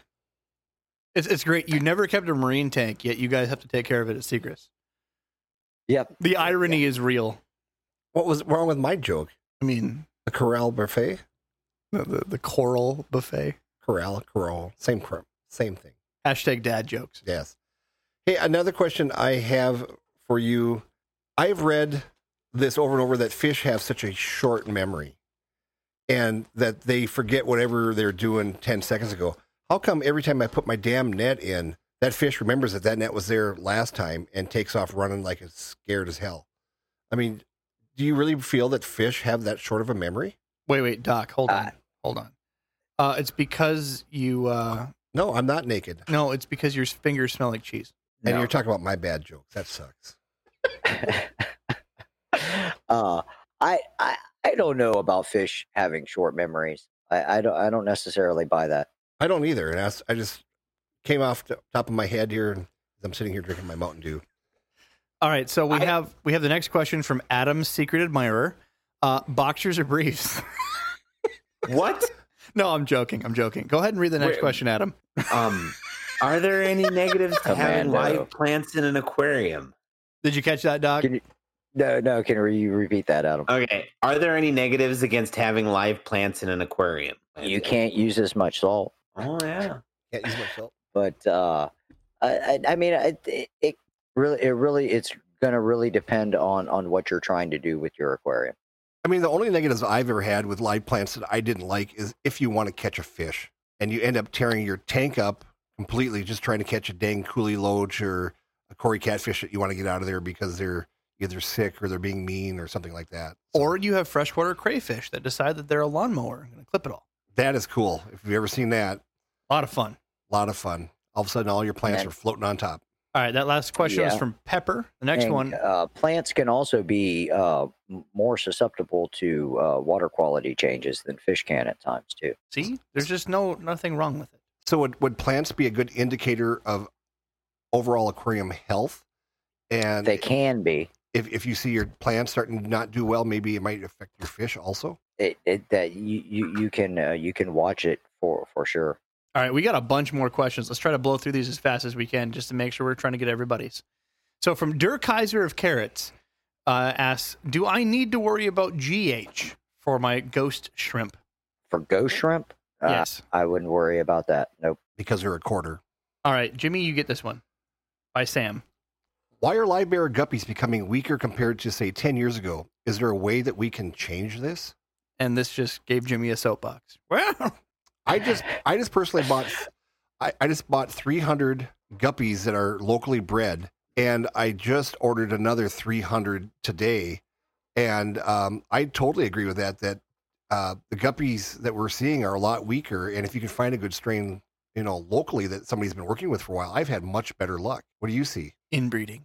See the same thing, and you are correct. Not enough hybrid vigor, not enough new bloodlines being brought in. Yeah, I mean, we've had Steve Rubicki from Angels Plus on this program, and his wild crossing, he'll take wild angelfish and cross them with his domestic angelfish, and they have so much vigor compared to other angels that you pick up, at your stores. And that wild gene certainly helps the whole overall health of the fish. Absolutely. Got that next question, Adam, by Pepper? How should you respond to people who claim their beta lived for 4 years in a bowl? And what's the best way to cure bloat in a beta fish?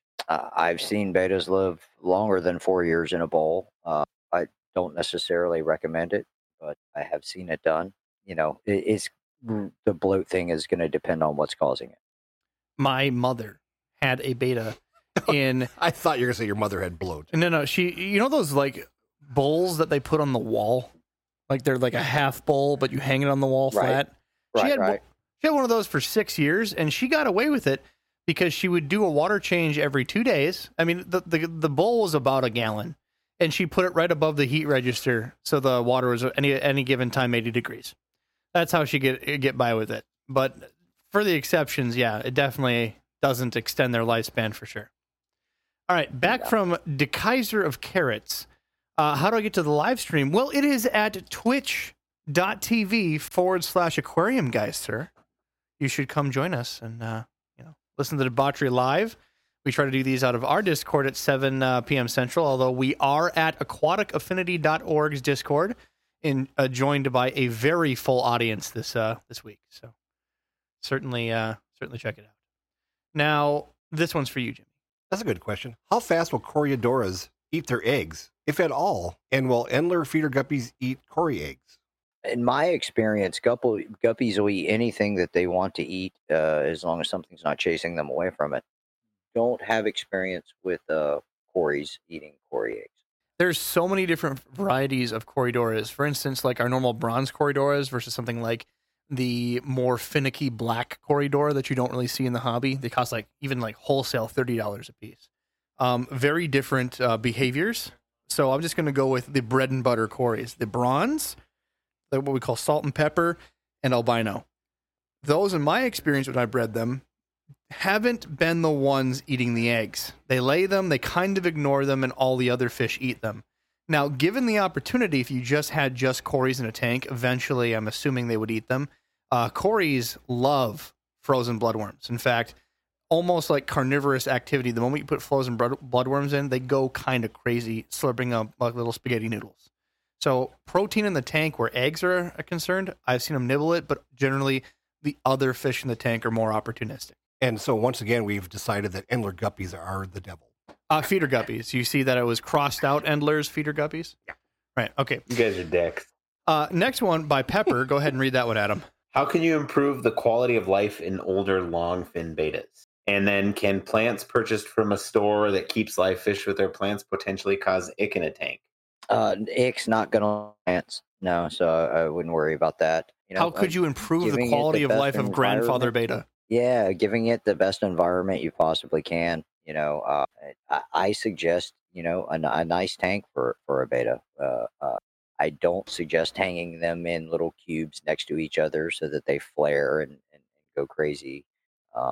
That's not really good for them. It's very stressful for them. But put it in a nice tank with a filter on it. It's not going to hurt it if you care about the fish. So for my behavior, because I've been given like out of the fish that you donate, number one is goldfish and koi. They'll just drop them off at your door.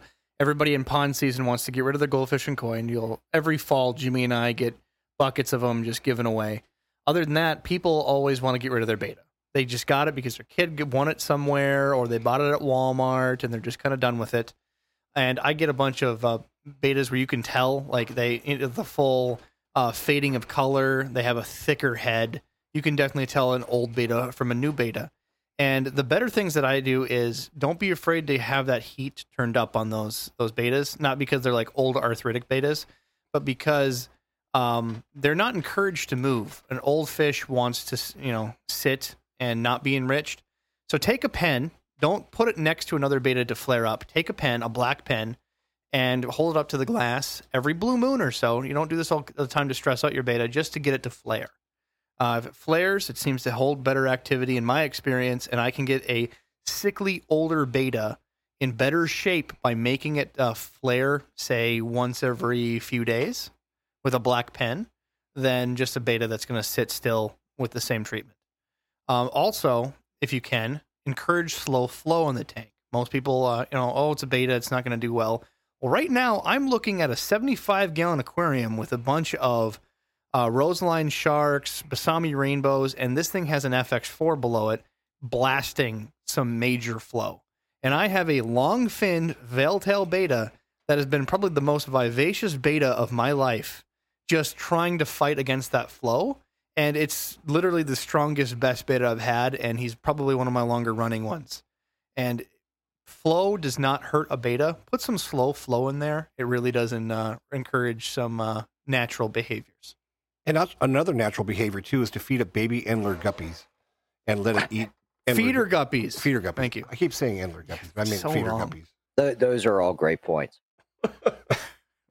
All right. Lando says, if you slowly add tannins to your tank using... You guys can all fluke yourselves. A voice from the past. A voice from the past. If you slowly add tannins to your tank using botanicals, will lower the pH, have an effect on fish that don't like pH so low. How low are you talking? Really, most freshwater fish thrive anywhere between 6.5 and 8.0. And then you've got the fish that like it above 8.0, and you've got fish that like it below 6.5. So let's pick on some of like the cichlids that just love that battery acid. You know what I mean? Even those fish, tannins from botanicals aren't going to cut the cheese. You're not going to have enough. It's going to be more of an ammonia problem breaking down in your tank and spiking toxic levels than it will ever be tannins breaking down and lowering your pH to have an effect on fish. And if you want to really believe that, you can talk to my friend Scott from the Tint podcast. He has the Tannins, or was it Tannin Incorporated? I can't remember the business name off the top of my head. Forgive me, Scott. You're going to kill me. But go check out his podcast, The Tint. He has everything you need to know about a botanical filled aquarium and how best to do it. You got that one for pepper there, Jimmy? So what if you had tannins in a brackish tank? Salt tends to raise the pH, but tannins lower that. Would the pH level out, or would one trump the other? Yeah, you're gonna be fighting there. I mean, there are areas here where we have tannin water flowing right out into the brackish rivers and stuff right down the road from us. But it's really not. It's not going to lower the pH that much. And a lot of the brackish tanks, the fish in them are very tolerant. Most of the fish are very tolerant of higher pH if there are brackish fish in the first place. So I really wouldn't worry about it. And actually, the Tint podcast, he's talking about that on some of the newer episodes, I think, in the last couple of weeks. He's making a biotype with like brackish, tannin aquatics water. Yeah, Scott's not afraid to do anything. He'll try all this stuff, and he is a wonderful wealth of information. So please check him out. All right, I'm going to pick on one, and this was top secret information because I was doing a lot of research on this. Doctor, I went to a local CBD farm, right, in the area, and harvested a bunch of CBD leaves, the marijuana leaves. And by CBD, Gotcha. he means 100% CBD. CBD. Like, that's all we're allowed to grow in Minnesota. They got farmers' licenses. I got 2 friends that have these farms, and they have it tested, the whole thing. And leaves essentially get thrown away or squished just to make more CBD oil. There's not a whole lot of value in the leaves. So I took a couple containers over there. He walked through, and I got to pick out of these stalks that were taller than me, leaves off of them, bring them home, dry them out, and try them as like... Why are you looking at me? Almond leaves. There you go. I was trying to think of the name, like almond leaves. So that you like use a for tapa? tannins. Yeah. Right. And I had pretty darn decent results, but I have a problem. See, I use shrimp tanks as my example with neocardinas, figuring the shrimps are more delicate than most of my tanks, especially botanical wise. So I put the leaves in there. They began to break down. Shrimp began to devour them, but the leaves did not hold their same structure and then kind of turned to gooey shit in the tank. Right. As they broke down. They weren't like a catappa leaf, an almond leaf, an oak leaf. They didn't hold consistency and slowly break down in the tank, releasing tannins. It just kind of took a dump after a few days. Did your shrimp get the munchies? You could say that. They devoured leaves for sure, but it's too much of a mess to really condone people to put pot leaves in. But let's say someone's got the THC variety. Is there any risks of getting, is there toxins that you would have to worry about from doing pot leaves of any kind? That I don't know. That I don't know. I've often thought that it'd be a really good idea to try the polyculture and aquaponics with fish in pot. I don't know if anybody's ever tried that. It's got to be someone somewhere. Yeah. Yeah, But, I don't know. Somebody's probably tried it and then forgot what they were doing. See, I thought I was sitting on a multi-million-dollar idea. They got CBD for cats and dogs. They got CBD for, I think now birds, actually. So I figured, CBD for shrimp and fish. Come on now. That would have been the greatest idea. But no, it kind of just fell apart and turned to mucky shit. So were you hoping that the CBD would make them horny and they'd breed faster? I just wanted it to make a brown water and then had stoners buy pot leaves to put in their aquariums. I thought it would have been a multi-million-dollar idea there, Jimmy. Plus, the other problem is that all of a sudden, then you got Domino's Pizza delivering pizza to your house all the time because the shrimp are ordering. Right. You have Cinnabon in your aquarium. Yeah. You don't know what the hell happened.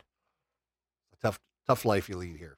You got your guppies going up to you, say, bro, you got a nickel bag? Lando asks, what's the most favorable way to acclimate your fish? All circumstances from pet store, online ship. Is it drop and plop? Just as dangerous as slow acclimation for a stressed fish from shipping? What's your opinions, Doctor? This is one I think we've covered a couple times. It's really going to depend on your your level of being able to do either. Some fish, more sensitive fish, I would definitely say drip acclimate them. There's some fish that you can put directly in the tank. Just check pH. That's really a good rule. My rule of thumb is, where did you take it from? If you bought it from a local pet store and you're within 6 hours from your home, drip acclimate. Always. It doesn't hurt. Just do it. I mean, you're not going to have a fish that can be put in there, just drop and plop, be hurt by drip acclimating. So if you can, do it. If you got a fish that's been shipped internationally, it's been in a bag for 3 days, the moment you cut the seal on that bag, you're going to be having a gaseous release, and that pH is going to crash in that bag immediately. So you need to be prepped and ready to scoop those fish out of the bag. Otherwise, you're going to be having a unique flavor on your hand. Now, Right, Jimmy? nope.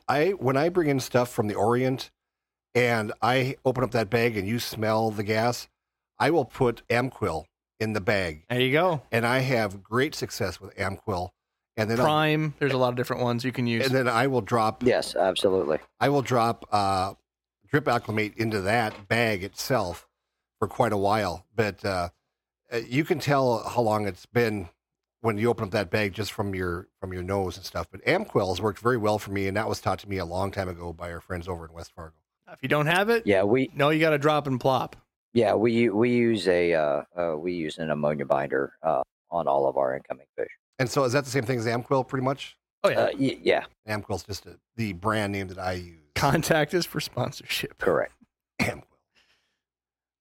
How great would it be? You know how you get those like people that used to go door to door and like show that your water was too hard, and they like, put it through a mixture and whatnot and show you how your soft water can be for you. Well, people like do like a Billy Mays test, like, here's a bucket of Jimmy's urine, and they just put Amquil in it. Look at the fish thriving.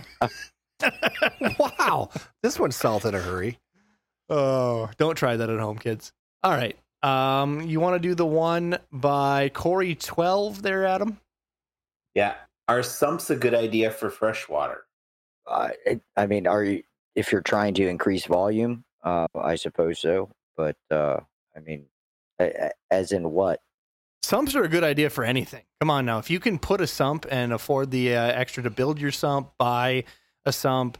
Sumps are just fantastic all the way around. I've seen even people like make up these like, fake beta jars and then put like a small trickle system to have like a mini sump below. Like, have some fun. Sumps are a great way to customize your filtration and handle a lot more load. If you have a 55-gallon tank and you have a 20-gallon sump below, you're just adding essentially more equilibrium to your tank to handle more accidents. There you go. More accidents. Jimmy, you want to answer Crimson's here? What is your opinion for using carbon in filters? Good idea? Bad idea? Carbon? Depends on what you're doing. If you're medicating, then you're going to have to take your carbon out for the most part. Remember, carbon's going to remove odors and colors.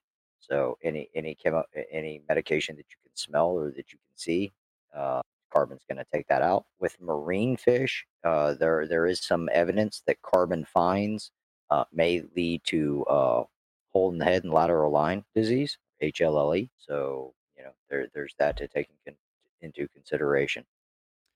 Another question I got for you on carbon is, how often do you suggest changing the carbon if you are using carbon? That's going to depend on what you're using the carbon for. I would say you should use carbon before the water goes to your tank, and then you really don't need carbon once it's in the tank. All right. On top of that, are synthetic resins a good alternative to carbon, or are they just not worth it? And this is by Dragneel, Zaref Dragneel. There you go. Depends on what you're trying to do with it. Softening resins, once again, you're going to want to do that before the water hits the tank. And I know there are some, for some of these canister filters, there's some resins and stuff and carbons you can put in there, but it's really a personal choice. All right, are canister filters a good idea for saltwater, and why? Like I said, I've personally never kept a marine aquarium at home. Now, we do work with multiple types of filtration at sea, and lots of people that have had marine setups. Everybody that I've known that has had a successful marine setup did not use a canister filter, or the canister filter was for one specific purpose, not as their filtration. All right, Adam, you got Lando's question? Will you crash your cycle if you redo all your substrate with brand new substrate? It can happen. I have seen that happen. You have to remember, not all of your nitrification is taking place in your filter itself. You've got lots of nitrification going on in the substrate. You've got nitrification going on the glass of the aquarium itself. I'd say that the two biggest points, of course, is going to be your sponge filter, normal hang on the back filter, canister filter, wherever that media is normally being held. The second is your gravel. Sand does not hold near the cycle because, again, penetration through the sand does not happen. It stays very clumped and connected, which is why you have to actually take a stick and sift through your sand every blue moon just to make sure that you're not getting any anaerobic pockets that get stuck that cannot be released in the sand. Whereas gravel is definitely that biological sponge that's going to hold a good majority of your cycle, which is, why am I sticking up for gravel here? Come on now, Jimmy, go away. Yeah, you should just take a stick and swirl it around on your sand. Yep. It's like that Harry sand. Potter movie. It's like Flick and Swish or whatever it is. Yeah, no, I hate sand. You'll never talk me into sand again. You just hated taking it out. Yeah. All right, Jimmy, you got Wubbs' question? Opinions on having pest corals like Xena and pest plants, duckweed, hornwort, in a tank on purpose. Well, duckweed and hornwort I have on purpose already, so they're trumped right there.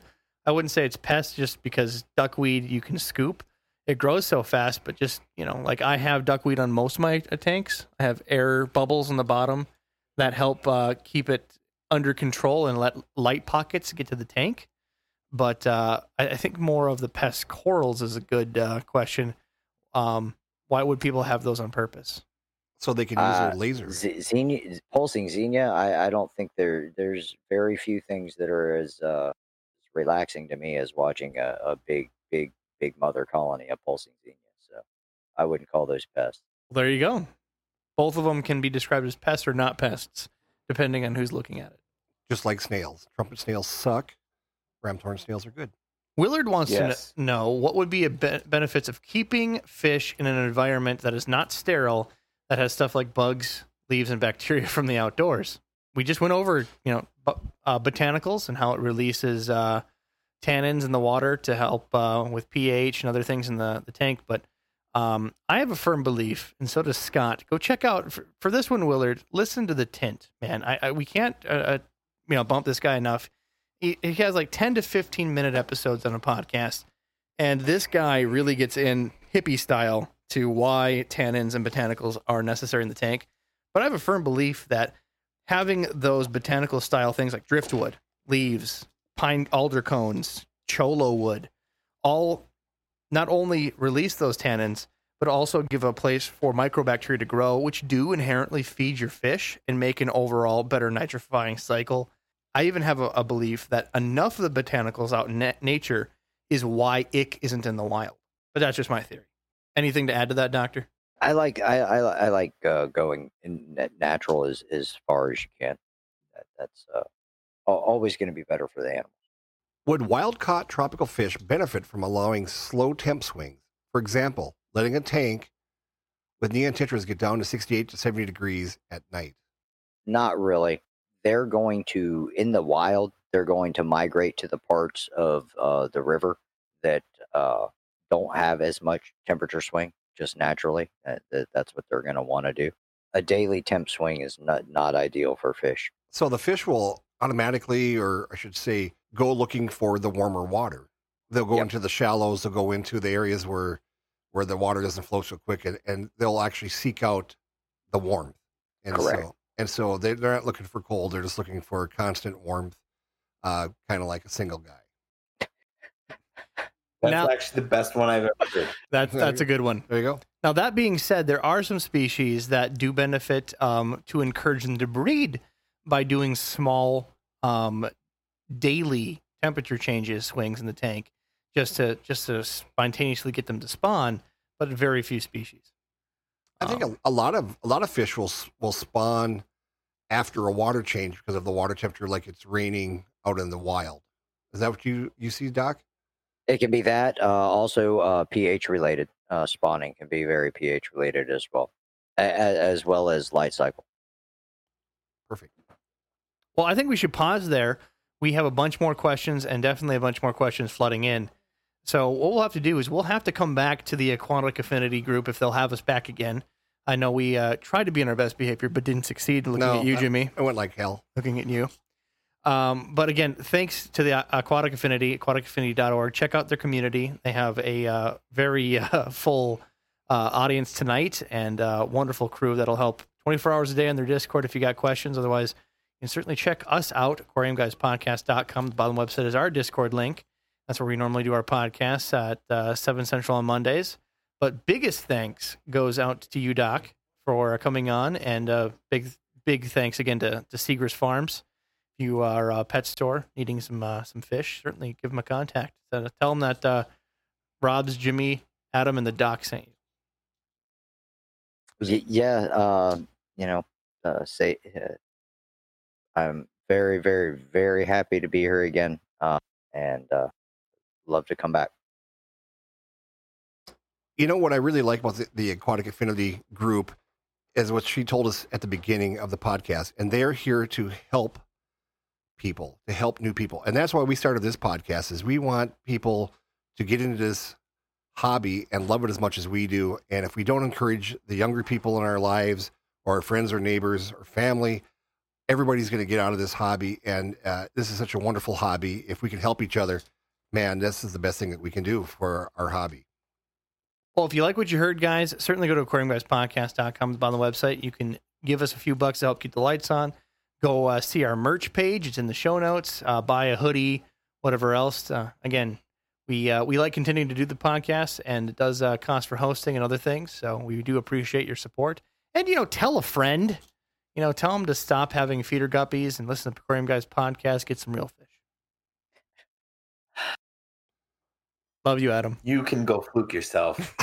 If anybody wants me to sign a Endlers thing, I would be more than happy to send them a signature somehow. I'll figure something out with Rob's. Oh, yeah. And use my code, not Rob's. Yeah, again, we have a contest between us all on the merch store. Again, ROBBZ for 5% off, Adam or Jimmy all for 5% off. Pick your favorite. And if you pick Adam in the lead, I mean, that's just shameful. It is very shameful. And it's just sad that Adam really thinks that Endler guppies are real. I don't know. Here's where I see Endler guppies. Okay.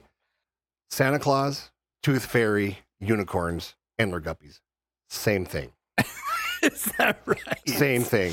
So if you want to see some cool merch, we have some cool merch made because we pick on Adam because we like to.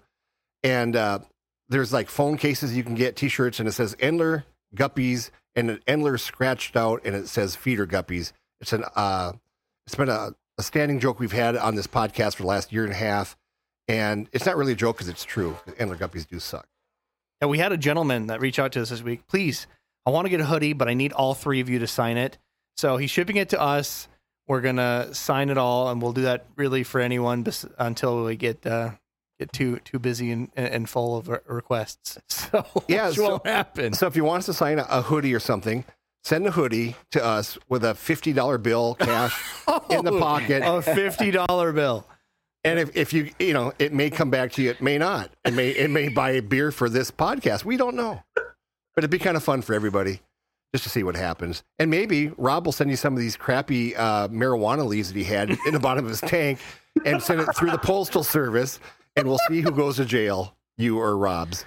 CBD, man. It's CBD. James, you got anything for us? Say Seagrass, see the best, and thank you very much for having me, and be happy to come back anytime you'll have me.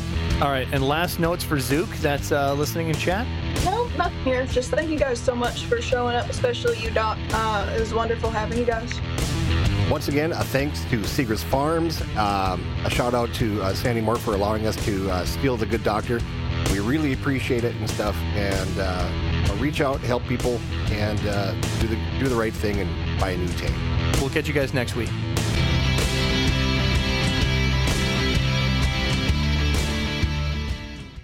Thanks, guys, for listening to the podcast. Please go to your favorite place where podcasts are found, whether it be Spotify, iTunes, Stitcher, wherever they can be found. Like, subscribe, and make sure you get push notifications directly to your phone so you don't miss great content like this.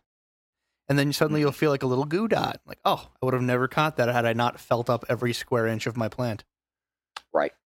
So many words in that were just wrong. I mean, you guys can cut that out, make that hilarious. That is all for you. You should definitely. Yeah, you should feel See, I was being on my best behavior. You guys are insinuating that. Come on now.